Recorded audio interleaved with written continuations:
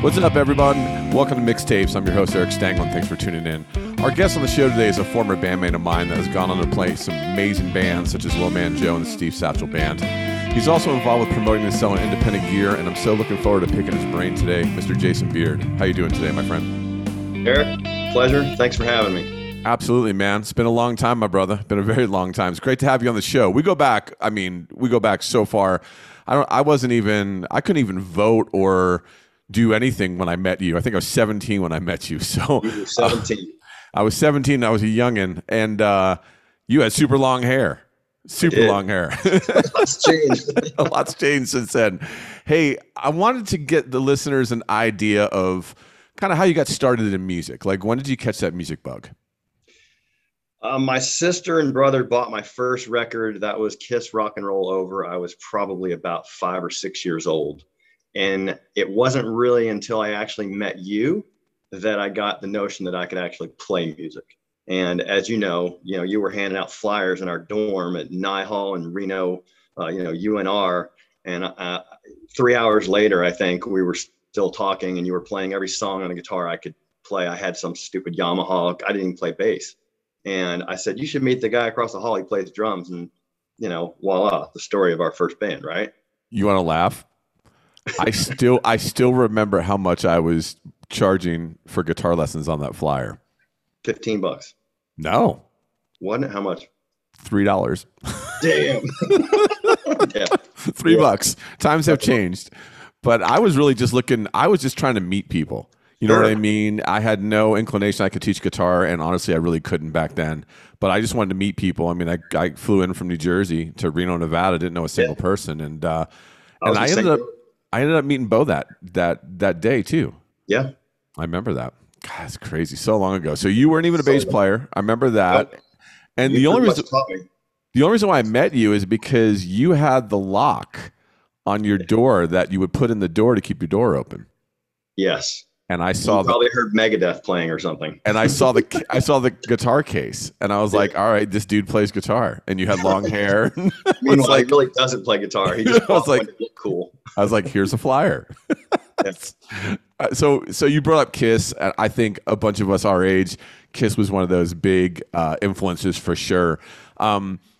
Talk to me more about other influences that you had growing up. So like when let's say you're like 11, 12 years old, like what are you listening to then? Junior high. So I was into AC/DC, Def Leppard, all the typical rock bands of the time. I was into Rush, probably Joan Jett and the Blackhearts, REO Speedwagon. I mean, I ran the gambit of just your basic classic rock.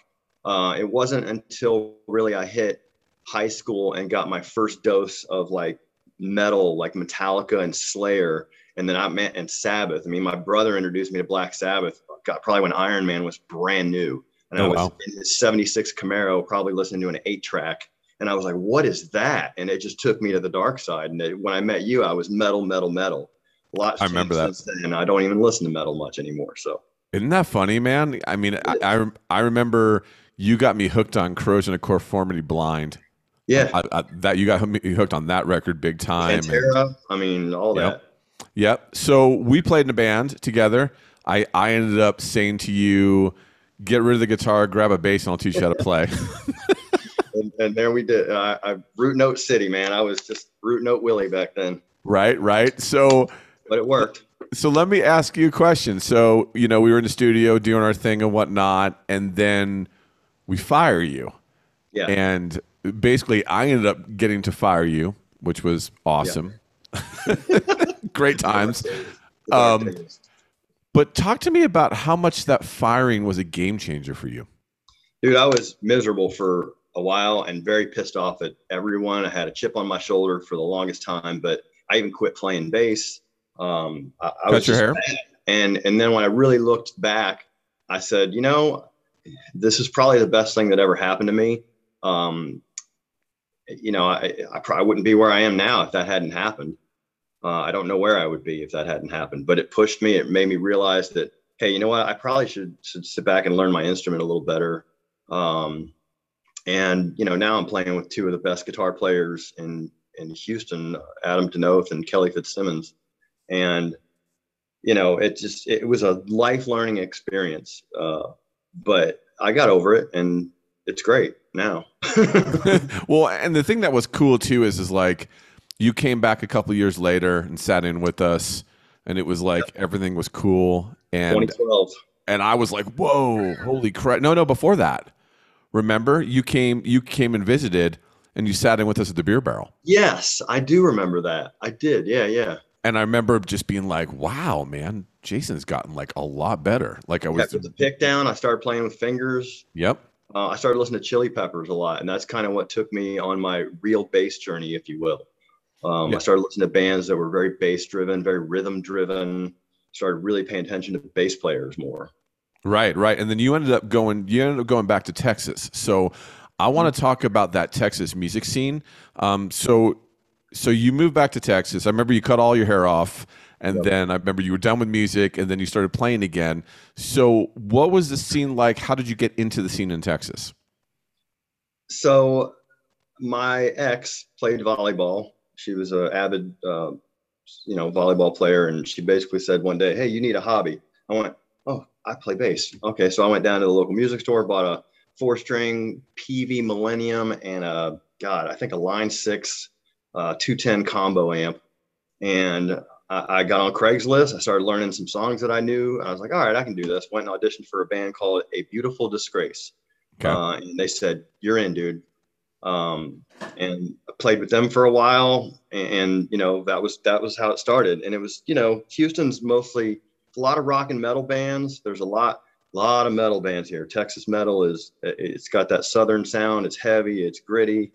Do you think that's a But Pantera thing?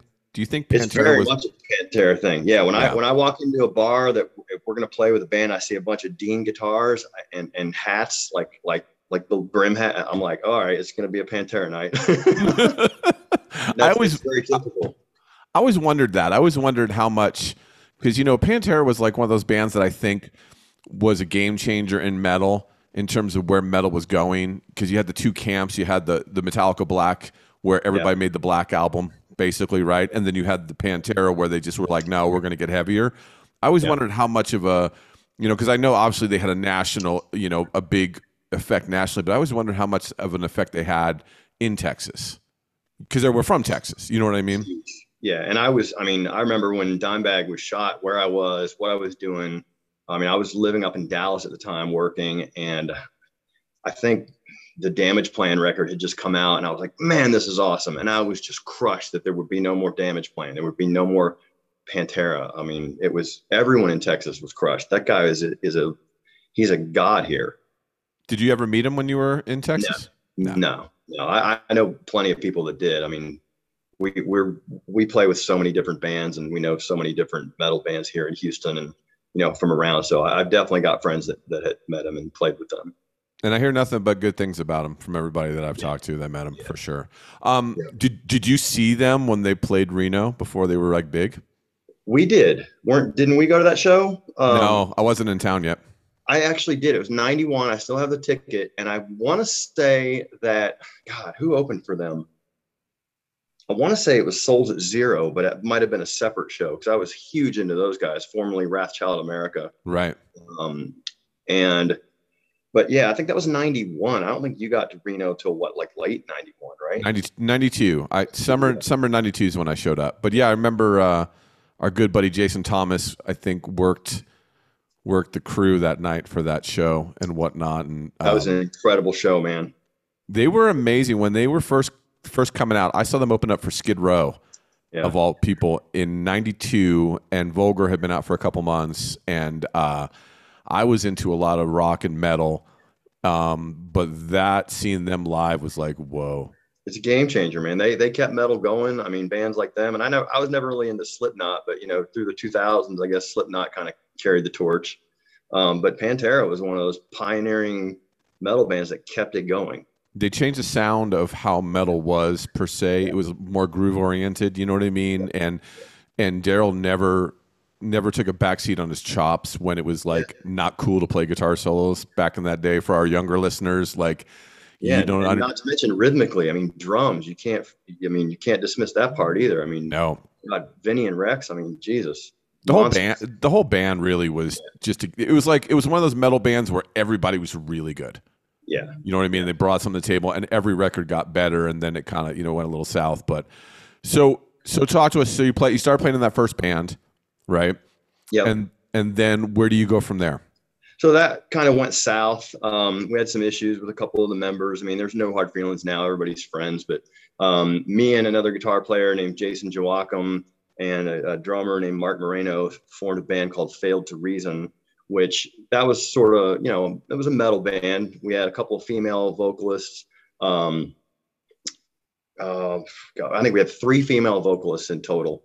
One of the girls that was one of our main vocalists for a while, her name's Jessica Perry. She's in a band called Vanilla Sugar out in California now. Lucy Noir, she was one of our vocalists. She's band's called Apotheca. They're still going. As far as I know, they're kind of, genty new metal kind of sound. And I, once that kept going for a while, we had 11 different members in that band. I left because I was like, I feel like I'm getting too old to play in a metal band. I just want to play in a rock band. Right. And that's when I found Low Man's Joe, So you did Low Man's Joe before Satchel, right? Oh yeah. Yeah. Okay. Low Man's Joe is on like 2.0 version right now, because the first version, the original drummer, John Feldman and Brett Gyrich, singer's really the only original member of that band now, because I wasn't even the original bass player. Okay. John got fed up with the scene because the local Houston scene is very weird. I mean, it's almost like the same 20 bands doing the same thing now. And it's like, it's a little played out sometimes. And nothing against the Houston scene, because we have a great scene. There's a lot of great people. I mean, my 4,500 Facebook friends, I mean, probably half of them are Houston music people. So, it is a good scene. It's just, I want to see more. I'd love to see more variety. And I think that's kind of where, Satchel fits in. There's really not many people doing what we're doing. Let's talk about that. I'm really excited to talk about that band, because I'm lucky enough, and the listeners are going to get to hear some of that band a little bit later on if they stick with the show. So please stick with the whole entire show, because this band is seriously awesome. I'm excited to talk about it because it's an instrumental band, right? Yeah. So how hard is it to play in an instrumental band? And what I mean by that is, how do you keep the audience attention without a singer? Do you tell booking agents and club owners that you don't have a singer up front? Like, you know what I mean? How do you go about doing that? Well, there's a lot of funny stories around that. And we've actually, after we played a venue once, and I think even right before we were going to go on, somebody came up to us and said, "Where's your singer? Where's Steve? Like, is he not here?" And That's I'm like, awesome. We're an instrumental band. There is like, they think Adam is, Steve Satchel, or somebody else is Steve. And like, no, Steve Satchel, you don't know who that is? He's the guy that invented music. We've never met him. He taught the Beatles how to play. He is music. Google it. And then it's Steve Satchel is the quintessential music god. And that's all I'll say about Steve. That's so good, man. So do you tell club owners that you're an instrumental band when you try to book? Yeah. And, we don't really call people up and just say, "Hey, can we play?" We've got some venues. We've all been in a lot of bands in Houston. Every single one of us has been in tons of bands. Most of the regular venues know who we are. They know us. We can call up, 3 or 4 venues, Acadia, BFE Rock Club, sometimes Warehouse Live, there's Scout Bar. There's tons of places we could play a show and put it on ourselves and be the headliner or whatever the case may be. You pay the sound guy, you book your own show. You're the booking agent, right? So we have relationships with venues like that. Getting on new venues is a little bit tough. Sometimes we would, we'll open up for national acts. Like we've opened up for King's X a few times, Marty Friedman, to drop a few names, Mr. Big, Billy Sheehan actually held that bass. So it's built on a lot of relationships over time. When we all know most of the booking agents and venue owners. Right. So that makes it easy. But when you guys first started, that probably helped you out tremendously, right? It did. Being in other bands, right? Sure. So another thing I think is cool about being an instrumental band where you're at, you probably are the first choice to get to open up for people like Marty Friedman. Yeah. When the instrumental type, I mean, as far as soloists that have come through, we've opened for Pliny, Nick Johnston, Nita Strauss, let's see, Marty Friedman, John Five. Right. And yeah, we're like, yeah, put us on that. Hello. And sometimes we'll see the advanced schedules of the venues and we'll ask to be put on those shows. And, there's a couple other, there's one other instrumental band in town, but I don't know if he's really doing a whole lot right now. We won't talk about that, but it's, yeah, it's difficult sometimes, I guess, being instrumental, but we don't really want to play all that much, honestly. We don't want to be the band that plays every month, because to us, it kind of limits your draw. When Right. people start wondering, hey, why are the same 15 people coming to our shows? You play too much. Thank you. And that's kind of our thing. Like, if we play one show a year in Houston, or maybe two, that's probably enough. We'd rather create online content, because honestly, that's where music lives nowadays. Live shows are great. We all love playing live. It is fun, but sometimes it can be a real pain. And I'd rather play one completely packed house than 10 mediocre, shows. You are We all feel that way. You are speaking the truth, my friend, and I'm glad that you're on the show, because I knew you'd give me this type of conversation, and this is why mixtapes exist, because I wanted to let people know these type of things and talk to artists, and especially for aspiring artists that are listening to the show, they get an idea of, hey, let's do stuff that works and understand it from people that have done it than not. I mean, to me, it's like my two big pet peeves is a band that'll play, 10, 15 shows a month. That's a big pet peeve. And another one is, here's the other one that I hate, and I mean, you'll probably agree with me on this one, is why do we have to have 7 bands on a bill? Yeah, that's because, well, you know why? Because if you have 7 bands, think of how many people are in each band. Each band member probably brings a couple people. Boom, you got a crowd. Yeah, but it's the same crowd, though. The more bands, the more people will be there, right? Because they'll bring a few people. If each band brings 5 people, do the math on that. I mean, that's 70, 80, 100 people. And it's awful, because then, like, depending on where you're on the bill, you're going to play in front of 5 people. Yeah, and and honestly, it's like, I'm going to be 50 next month.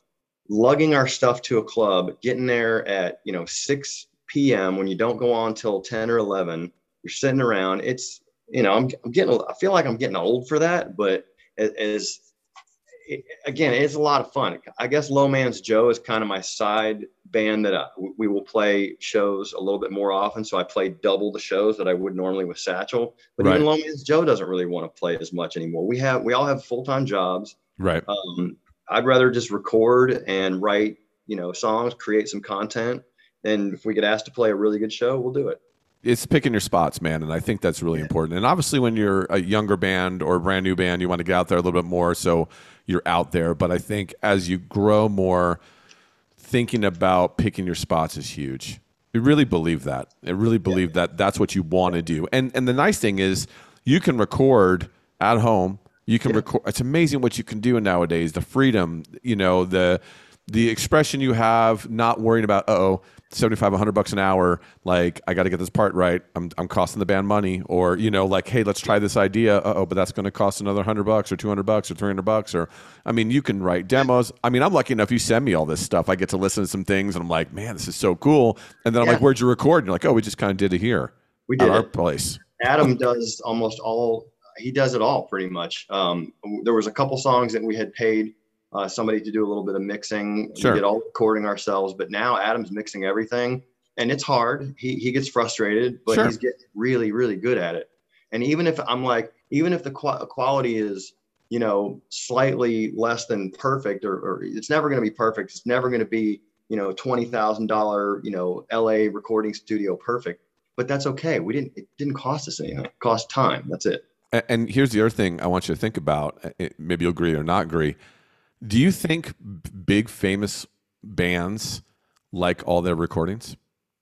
You know what I mean? I guarantee you they don't. I've heard interviews from bands going, "Oh God, I wish we could re-record that," or old stuff. But because technology changes, or even the newer recordings, with everything being digital, they want to go back to the old school analog. And completely agree with you, man. And I also think too, there's so much stuff going on with how you can basically send out music, and where you don't really make money playing music anymore in terms of like, We've spent far more than we ever make. you know what I mean? And it's like, Look at all this crap. I mean, so any way you can cut corners, but do it in a way where it doesn't compromise the yeah, sound, overall sound. I mean, because you're not making it back. It's not like the old days where, we would play shows together, make a couple grand on the door, put that yeah, money away, and then you put the money away for the CDs, and then you'd sell the CDs, and then yeah. you'd make your money back. It's like you can't even make your money back anymore. I mean, I've got friends in cover bands, but they're full-time gigging musicians. Yeah. That's their job, and they Oh yeah. make a living doing that. It's a vastly different world doing original music. Oh, You know that. absolutely. I mean, you do both, I think, right? I do both, but I don't. I'm kind of weird because I'm in like your camp where I'm just writing with people right now and just recording and enjoying it. It's fun. It is, and it's like you're in that moment of creating something, which I think is awesome. And the playing gig type of stuff, where like I'm happy my friends are doing it and whatnot, and all that other stuff. It's like it's just not where I'm at right now. Doesn't mean that it won't change, but right now it's just not where I'm at. Yeah, I mean, we've got some shows coming up that we can talk about later, but it's like we got one show in Houston this year. That's it. Now, obviously, current events aside, there's some reasons why we haven't been playing, Of but course. we took Kelly Fitzsimmons on, God, well over a year ago, and have created just a vastly different sound, in my opinion, than our first record. Completely agree. Pursuit of Happiness was, written and recorded, and it was a little heavier. And, I love those songs. I mean, don't get me wrong. But our new sound, I love it. And I love when bands do that. And they change a little bit from time to time. The dynamics that you guys have and the sensibility of the melodic lines are really cool. Yeah, They write songs. They don't just noodle. They write songs. completely agree with you, man, and that's why I'm really happy that we talked a little bit about that band. I also wanted to talk about some other musical endeavors that you have, including the bass line that you work with and all the other stuff that you're promoting. Can you talk a little bit about that for us? Oh, like my gear? Yeah. Yeah. So years ago, I thought it would be cool to start a little business. I got involved with Simonetti basses. They're custom handmade basses here in Houston. He'll do anything from 4-string up to 12, whatever you can conjure up in your imagination. This man can build anything. A lot of people think I build these because I do woodworking. I do not. His name is Ray Simonetti. He makes those fine looking instruments that you see behind me. And at that point I said, well, all right, I'm selling a few of these. I know musicians. I got a lot of church players that would come in and check these instruments out.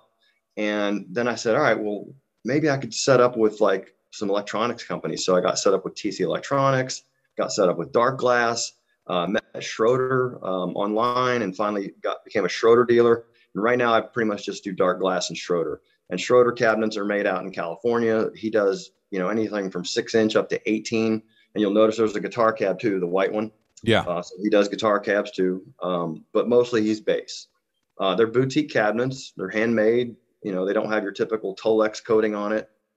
Custom BNC drivers. They're the finest cabinets I've ever played.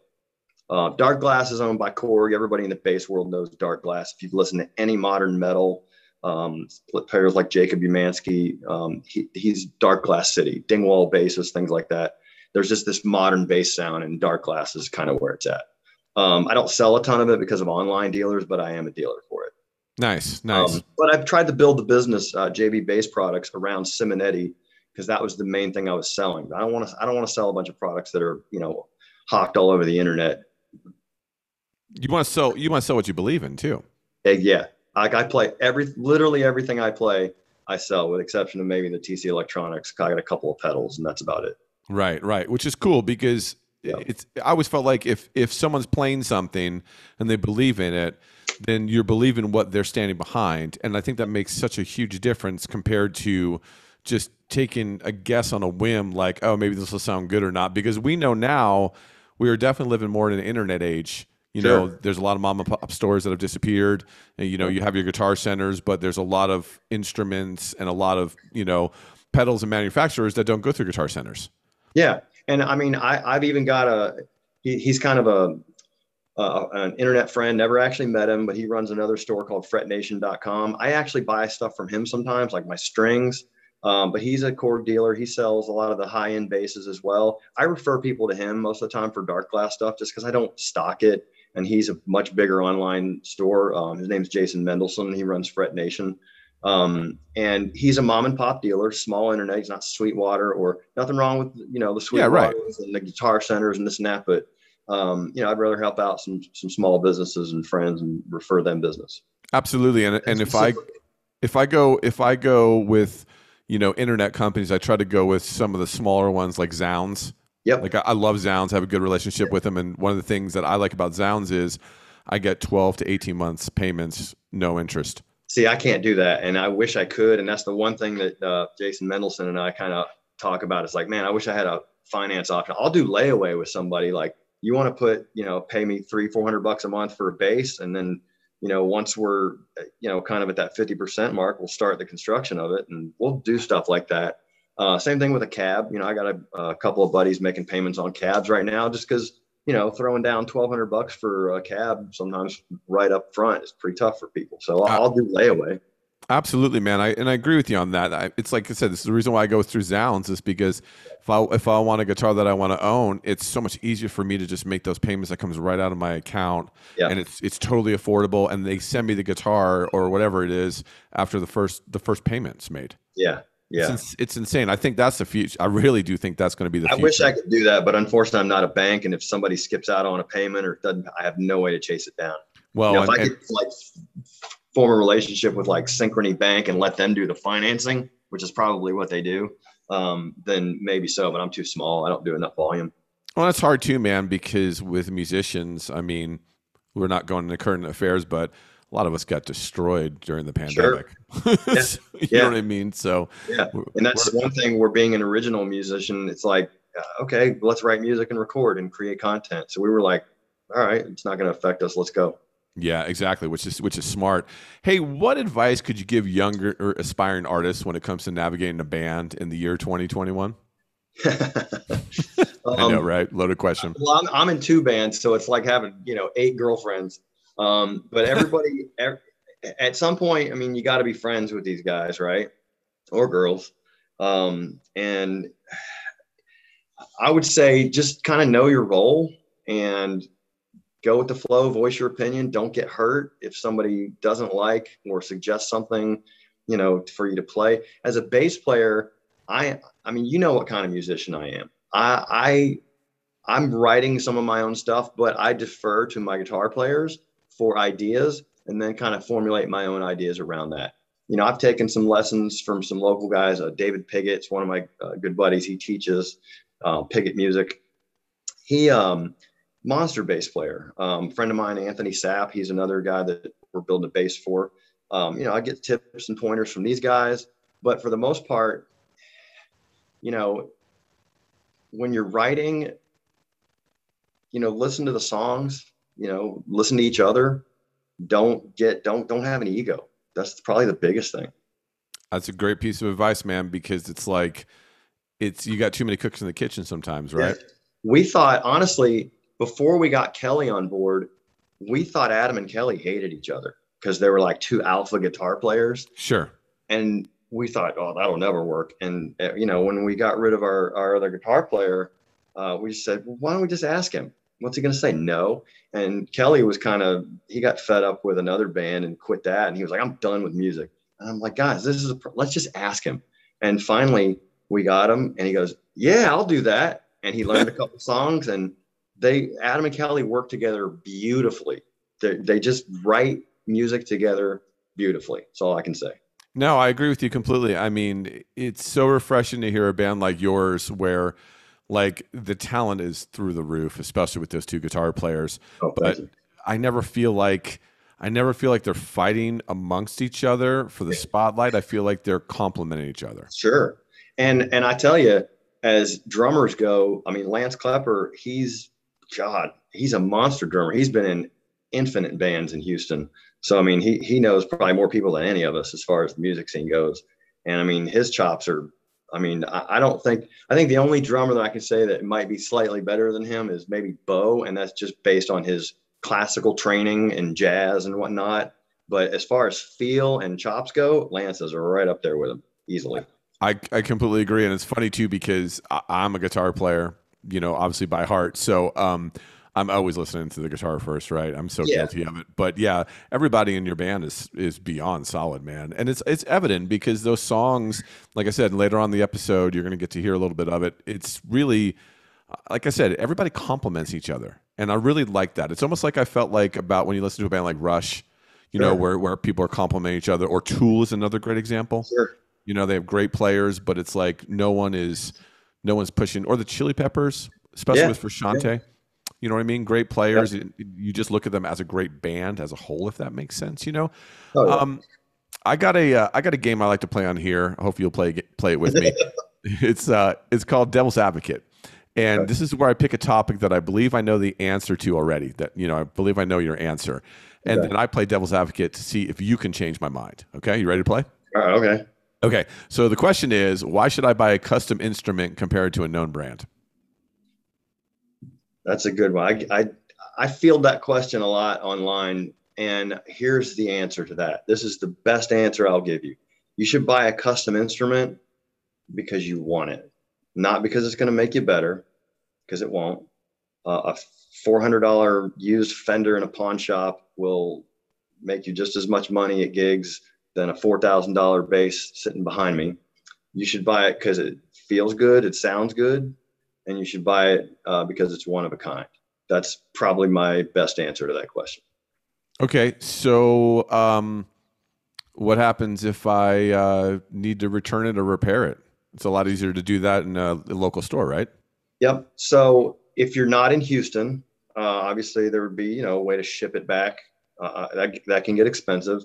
What I always do is, like, if I got somebody out of state, like my brother, he bought one. He's got a local luthier he can go to that he trusts. And if the luthier has questions or why, he can contact Ray. And if it's right after the person bought the instrument, I'll usually pay for that repair for them. If it's something that's, either our fault, or if it's our fault, we'll take care of it. I mean, it's a 2-year warranty on these instruments right out of the box. So, but it's always good to have a local luthier. I mean, it's tough when you're in a remote part of the country and you don't have anybody that works on instruments. You'd have to send it back, and yeah, shipping can get pretty expensive on these things. I mean, unless you have a FedEx account or UPS account or know somebody, it can get expensive to ship instruments. And that is the truth. To be honest with you, you didn't need to change my mind at all on that one. I have a couple custom guitars. I absolutely love them. I feel like There's nothing like it in the world. I'd never go back to a production instrument. what's funny is the amount of customer service that I get when I've ordered something custom is amazing, and it beats the heck out of, I mean, I deal with a person. I deal with a person that actually made the instrument too. Yep. It feeds his family making it. Absolutely, absolutely. And as you develop those relationships, those people know how you play and what you like. So the next instrument that's built is more specified to how you play.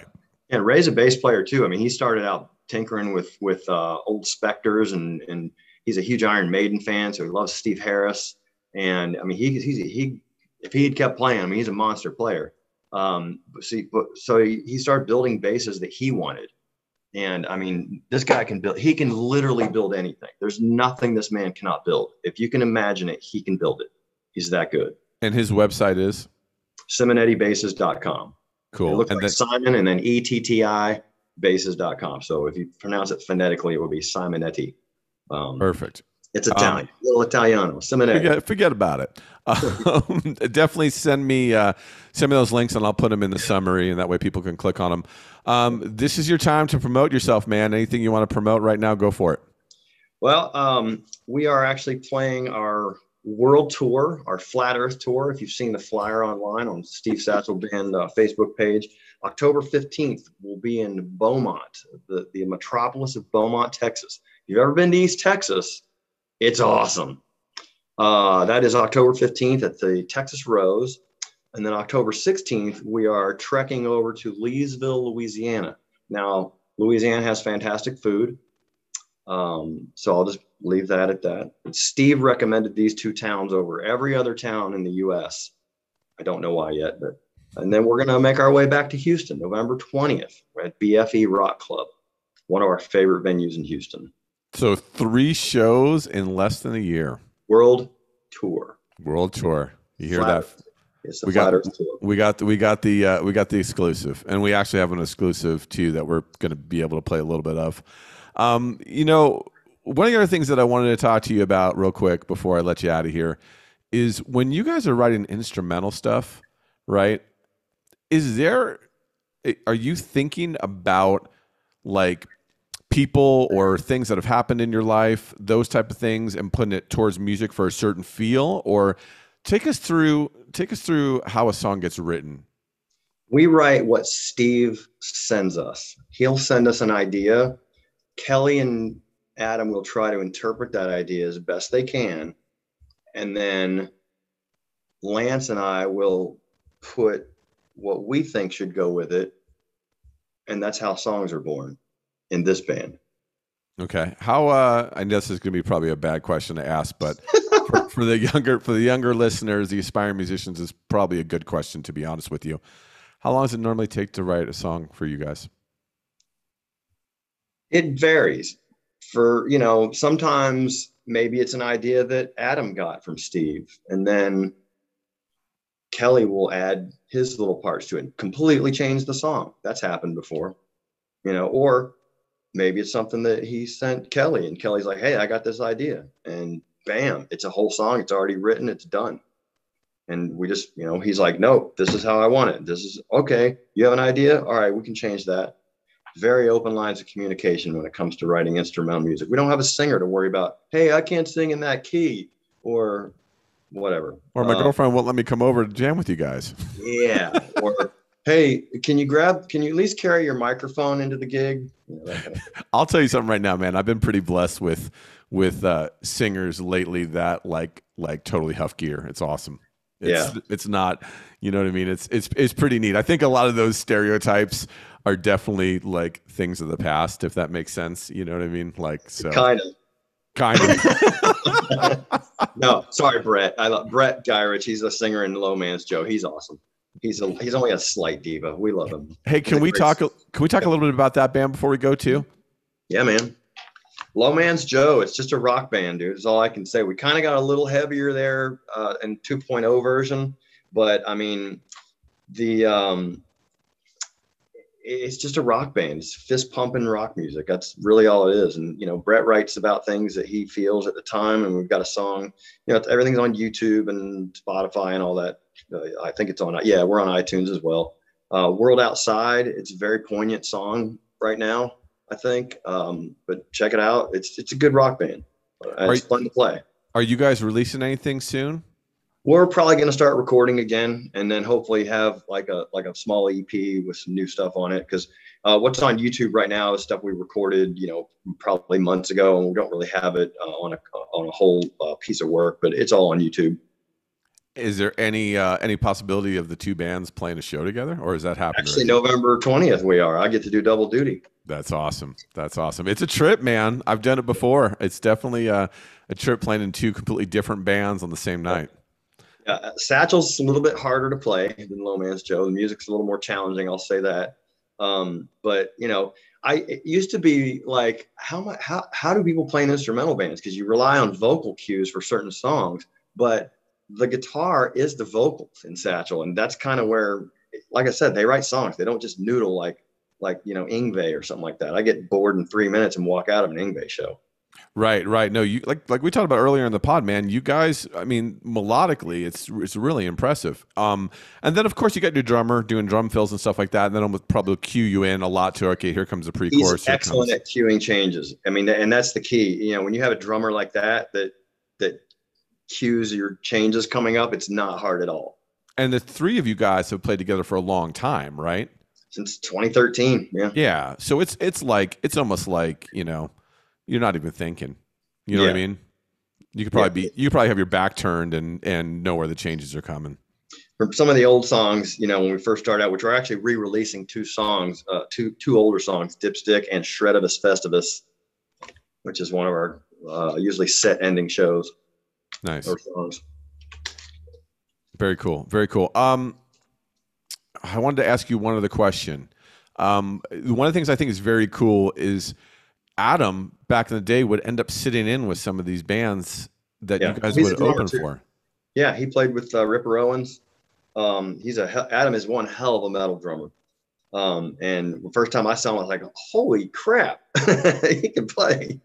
So yeah, he can play drums too.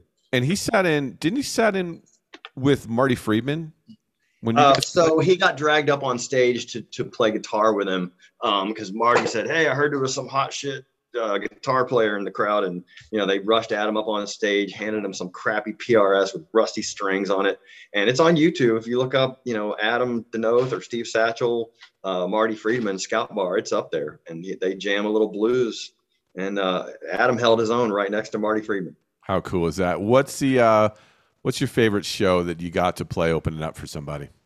I probably King's X. Got to meet Doug Pinnick. Mr. Big was fun too because I got to meet Billy Sheehan and Paul Gilbert. Good lot of monster musicians. But King's X was probably my favorite because they are one of the most underrated bands in the world, in my opinion. One of my favorites. Took the words right out of my mouth, man. Why that band did not become bigger than they should have, I have no idea. I don't know, but you should have seen the look on Doug Pinnick's face when I fired that tiny little rig up. And it was loud next to his dual 810 2000 watt gigantic rig. He was like, all like, where do I get one of those? And that guy, he's the nicest human being you'll ever meet. It's always nice when you open up for people and the guys in the bands or the girls in the bands are always cool. It always it's neat because we remember it's like we're all musicians, right? You know what I mean? And in the scope of things, you write music for yourself, but it's always like that tip of the cap when another musician like gives you a kudos or like just kind of looks your way and gives you a nod. You know what I mean? It's always kind of a special thing. But then on top of it, when they're nice people, I mean, Low Man's Joe opened up for Zepparella, and Gretchen Menn sat there and watched our whole set. And That's our so guitar cool. player at the time, he's like, "I'm really nervous," and Gretchen was, she was super nice too, very approachable. I said, "Hey, can I get a picture?" Because I sent it to my brother and make him jealous because he's in love with her. That's awesome. Yeah, it makes a difference, man. I always think too, it's like that paying it back, man. You know what I mean? Remembering what it was like when you were younger and you wanted to meet somebody famous, and then you becoming famous, and hopefully, remembering what that was like. It's super important. Dude, it was a blast having you on the show today. It was really kind of cool to go through memory lane. We barely even talked about our past together. That was probably, I think back to that time when I listened to like certain records will remind me of it, like the Black Metallica album. That reminds me of that time. Overkill, Horoscope reminds me of that time. Holy Wars. I mean, have you played that song? Remember that? Oh yeah, dude. It's like Megadeth. Certain songs just take me back to that point in my life. And that was, 3 or 4 of the best years of my life. It was a great time. I'd move back to Reno in a second. You wouldn't, man. Not with how expensive it is now, dude. It's so ridiculous. I have a dirt bike now, and I really want to ride some, off-road trails, and we don't have that here in Houston. Oh, they don't exist, dude. You'd be riding into people's backyards, man. Because when was the last time you were in Reno? 2012. You would lose your mind if you should come. I mean, when everything gets better, man, come on down, have a visit. And what's going to be the Convicted Innocence 30-year reunion? What's that? Next year. Oh, Jesus. It's next year, man. It is next year. It's next year, dude. Mother. Yeah, I'm going to be 50. That sounds about right. Yeah. We'll have to put it together, man. It'll be fun. I mean, we're all on good terms, and I still go to lunch with Ben every once in a while, and he's doing great, and it would be a lot of fun to do something like that again. You know what I mean? That was a blast. Well, and everything would be backlined for you, dude. So all you got to do is show up with a bass and you're good. Yeah, there you go. You don't have to worry about those loading in blues. Right. Yeah, but we'll get you out there for that, man. Who knows? We'll start planning it next year, and that'll be a good time. But yeah, you trip out on Reno, man. It's totally different. I mean, it's insane how expensive. I think the median house price now is $565. My God. Yeah. Yeah. Like everything that you remember, man, it's like there's houses everywhere now. It's insane. Yeah, I bet. It's insane. You know what I mean? So anyway, dude, thanks for taking your afternoon to chat with me, man. I super appreciate it.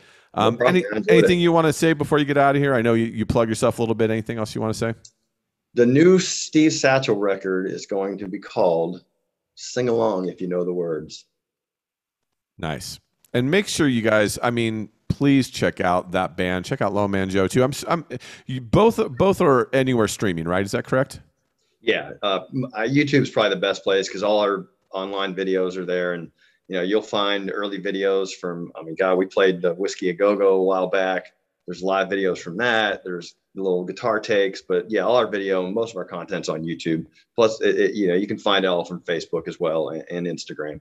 And they're funny as hell, man. I enjoy watching the videos. They crack me up, man. I don't think we take ourselves too seriously. We like to have fun, and it's at the end of the day, making music with our friends is what we want to do. And there's no egos. There's no, we don't try to play shows for exposure. We just want to play. You don't want exposure bucks? No, that doesn't really pay your rent. Thumbs up don't either. I like the thumbs up. Yeah. Those are great because I'm doing the acoustic stuff now and playing the restaurants and all that stuff and whatever. And the thumbs up, I always get the thumbs up, and I'm like, yep, cool. I'm grateful, man. Trust me. I get to do what I do for a living essentially, and there's not a day I don't wake up where I'm grateful for that, and really just to wake up, to be honest with you, and talking about what we've been talking about. I mean, who would have thought? Think about this for a second. Who would have thought were you 21 yet when I met you? Yeah. I think you were 17. So I think I'm 3 years older than you. Okay, yeah, because I remember you were buying us alcohol. I remember that. You were contributing to a delinquency of a minor. You and Sean. But think about, man, so you're 20, 21 years old. You think you'd be sitting talking to me today? And no. You know what I mean? From all those years back then, man, would you ever think it? No. I mean, the only real regret I have in that whole experience is quitting playing. If I had kept playing for those 13 or 14 years between when I put it down and when I picked it back up, I would just be better. Well, yeah. But dude, you're definitely not bad at all, man, bro. I'm so proud of you, dude, for literally, I am so blown away by how good the bands you are in are, and how you're an important. It was all your fault. So great. Awesome. Well, I'm glad you had a sales background to fall back on. Yeah. So I sell stuff. But you know what, though? Selling that stuff definitely made a difference in terms of being able to sell music gear too. You had that experience. Yeah. And I've always been in sales. I mean, hell, when I was in Reno, I worked at the Sunglass Hut. You remember that? Oh yeah, in the middle of the Park Lane Mall. Yep. Which is no more, by the way. Oh Jesus! Yeah. Dude, they tore it down and they're building some Reno something district, whatever the hell. And it's like I said, next year, you heard it here first, on the 30th anniversary Convicted tour. When we get you out here, I'll throw you my car, dude. We'll go grab lunch somewhere and I'll take you around and your mind will be blown. I'll tell you one other one. Where the Beer Barrel was, which is now a Jimmy John's. Remember? But no, it gets better. It gets better. Remember all the old houses that were on that? Yeah. They either tore them down or moved them, physically picked them up and moved them. Yeah. So there's none. All the old houses near oh man, why am I drawing a blank right now? Near Lawler on the other side, they're all gone. Wow. Tore them all down. That's just, there's only so much real estate between two mountains. So, well, they're finding it. Trust me, it's insane. So anyway, my friend, thank you for donating some music for us to put on the pod. I'm really excited for people to listen to this. And I'm just really happy for you, dude. And thanks for coming on the show. Really appreciate you, man. Real quick, everybody, we're a brand spanking new show. So if you can basically subscribe to us on Apple, podcasts. I always get it confused because it used to be iTunes. But if you can give us a review or anything like that, that would be huge. Or anywhere that you listen to us, any type of review, 5 stars. Follow us on social media. Spread the word. It greatly helps us get guests like my friend Jason here. And we got a world exclusive before we go. Jason and the boys from the Steve Satchel Band were nice enough to give me a world exclusive Sky King, a new song off their new record coming out very, very soon. You get to hear it here first. It's a great tune. Let the boys know what you think of the tune. Follow them on social media. Tell them that you heard it here first on Mixtapes.